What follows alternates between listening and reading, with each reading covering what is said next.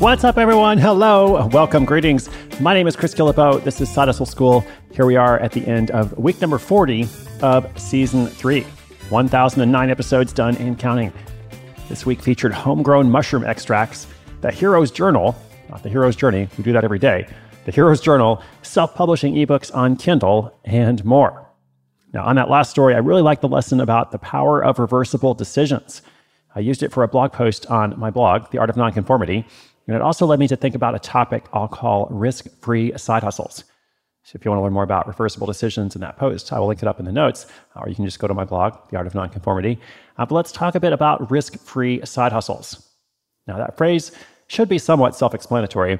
It just means that if your project is a complete failure, like you decide to start something, you decide to make a product or a service, but you see no sales results whatsoever, with a risk-free side hustle, you haven't lost anything.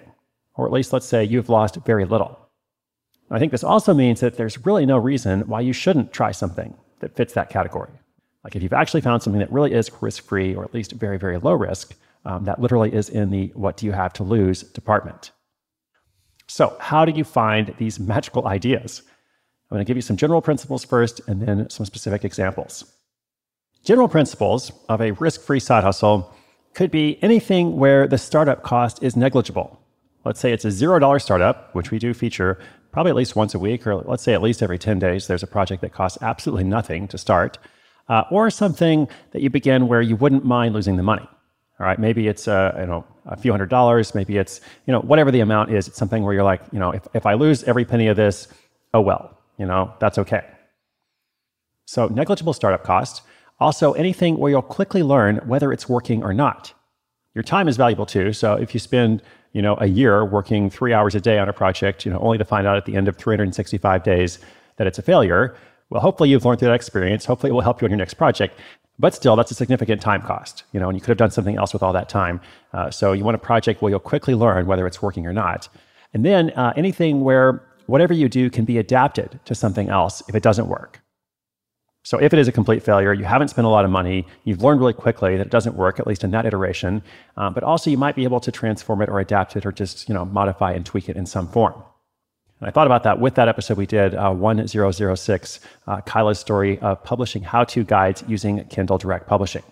All right, so I said I'd go from general principles to specific examples. Let's start with that.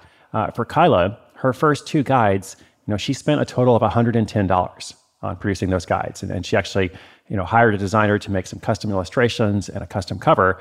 But if she didn't hire a designer to do that, if she just skipped the illustrations and found some other way to do a cover, the cost would be $0.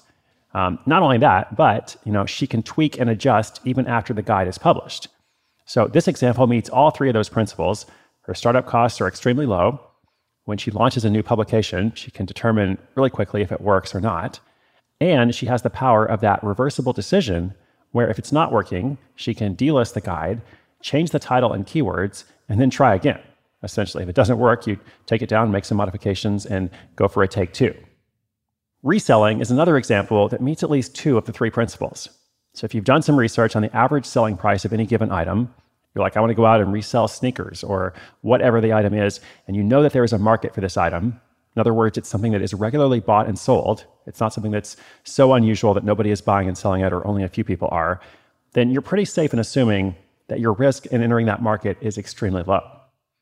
Most of the time, in the worst case scenario, let's say you won't make a profit, but you could usually sell the items for the same price you paid, or maybe just a little bit less or something. So it doesn't need to be a speculative activity. It's not like investing in the stock market where you can lose 100% of the capital. You might buy something, and like I said, in the worst case scenario, you don't profit from it, but you sell it back for the same price you paid or a bit less.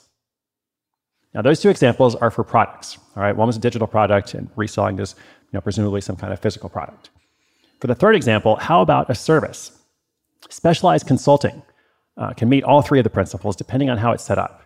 Your startup costs are really low. You usually learn quickly if you're on the right track. And if your ideal customers don't respond to your first offer, or if you just have a hard time reaching them, well, then you can regroup and try again. So those are just a few examples to kind of, make the point that when you're trying to decide what to do, you've got a bunch of different ideas, but you're concerned with risk. All right. I think, overall you should reframe that concern, maybe think like what really is risky, et cetera. But just on a practical basis, maybe consider whether your side hustle idea meets at least 2 of these principles. And those 3 examples are just that, examples.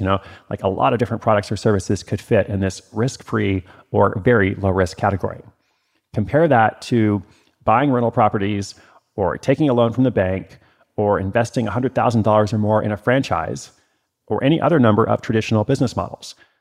Like all those things are very common when people who don't know how to do this, think about starting a business. And if it works for them, that's great, but they're also taking a great deal of risk. So our model for sure is different, the Side Hustle School model. Dare I say it's better?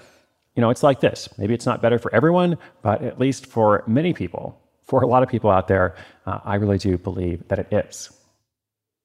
All right, risk-free side hustles. I'm going to link some of that up in the notes in case you wanted some more reading about it. Let's go on to the audio update in a moment. This one features Jody from Ohio, the Girl Scout troop leader, and she has a big update. So let's hear from her after this brief message from our sponsor.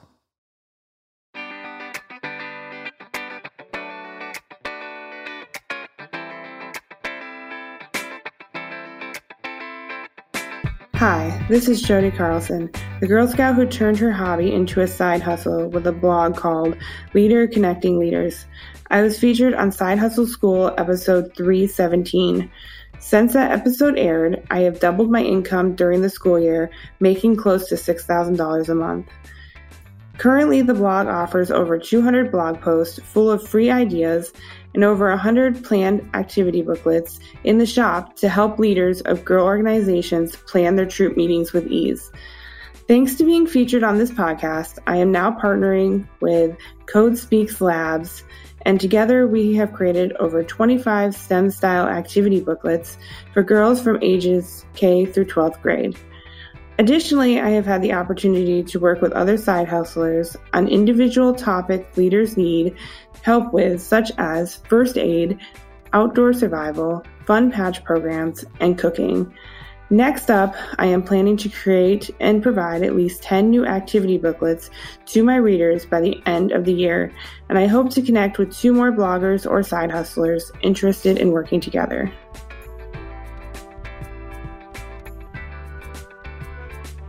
Fantastic. Congratulations, Jody, on that incredible growth. So cool to know it's going so well and that you've been able to connect with some people. If there's any of our listeners who want to connect with Jody, go and check out what she's up to. I'm really happy that over the years, which is funny to say years now, but yes, we are 1,000 episodes in. Over the years, a lot of our listeners, various side hustlers out there, have connected with lots of people that we've featured on the program. It really has become a community in lots of ways, which is super cool. So her website is leaderconnectingleaders.com. We will link that up in the notes as well. Go and check it out. This project is a perfect example, a good model of the knowledge economy, just selling these guides and resources for fellow Girl Scout troop leaders and selling them at a really low price, but yet, as you heard, being able to still profit quite a bit. So excellent, excellent, excellent. If you have a question or comment, feel free to give us a call, leave us a message. We might play it on the show. The number is 844-948-7853. Or if you prefer, you can also use your phone to make a little voice memo and email it to us at podcast@sidehustleschool.com.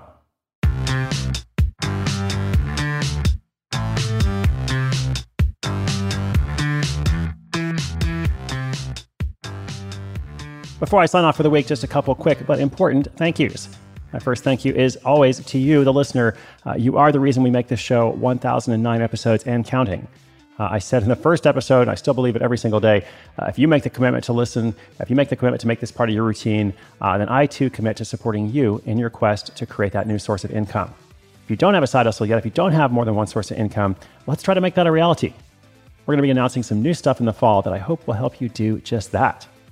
I also want to say a big thanks to producer Chuck Reed, community liaison Jed Chang, content manager Tina Hart, other folks from Cadence 13, Nick, Sage, and Serena, and the official show cat, Libby Gillibo. All of us on Team Side Hustle School are part of the Onward Project that is led by best-selling author and podcast host Gretchen Rubin. Her show is so fun. It's called Happier with Gretchen Rubin. I listen every week. I would encourage you to do the same, as well as Happier in Hollywood. That's from Gretchen's sister, Liz Kraft, and the program from Melissa Urban called Do the Thing. This is a free listener-supported show. I'm always super grateful for your quick 5-star ratings and reviews in Apple Podcasts. Just takes a second and it helps other people discover it. And you can also tell your friends. It would be so cool and show them how to subscribe. If you know somebody out there who needs another source of income, send them to us. We will do our best to take care of them. That's it for the week, but I hope you'll join me tomorrow and each day next week for more stories and actionable ideas. Consider this a short daily investment in yourself. Our episodes go online at 6:01 a.m. Eastern Time. My name is Chris Guillebeau, and this is Side Hustle School.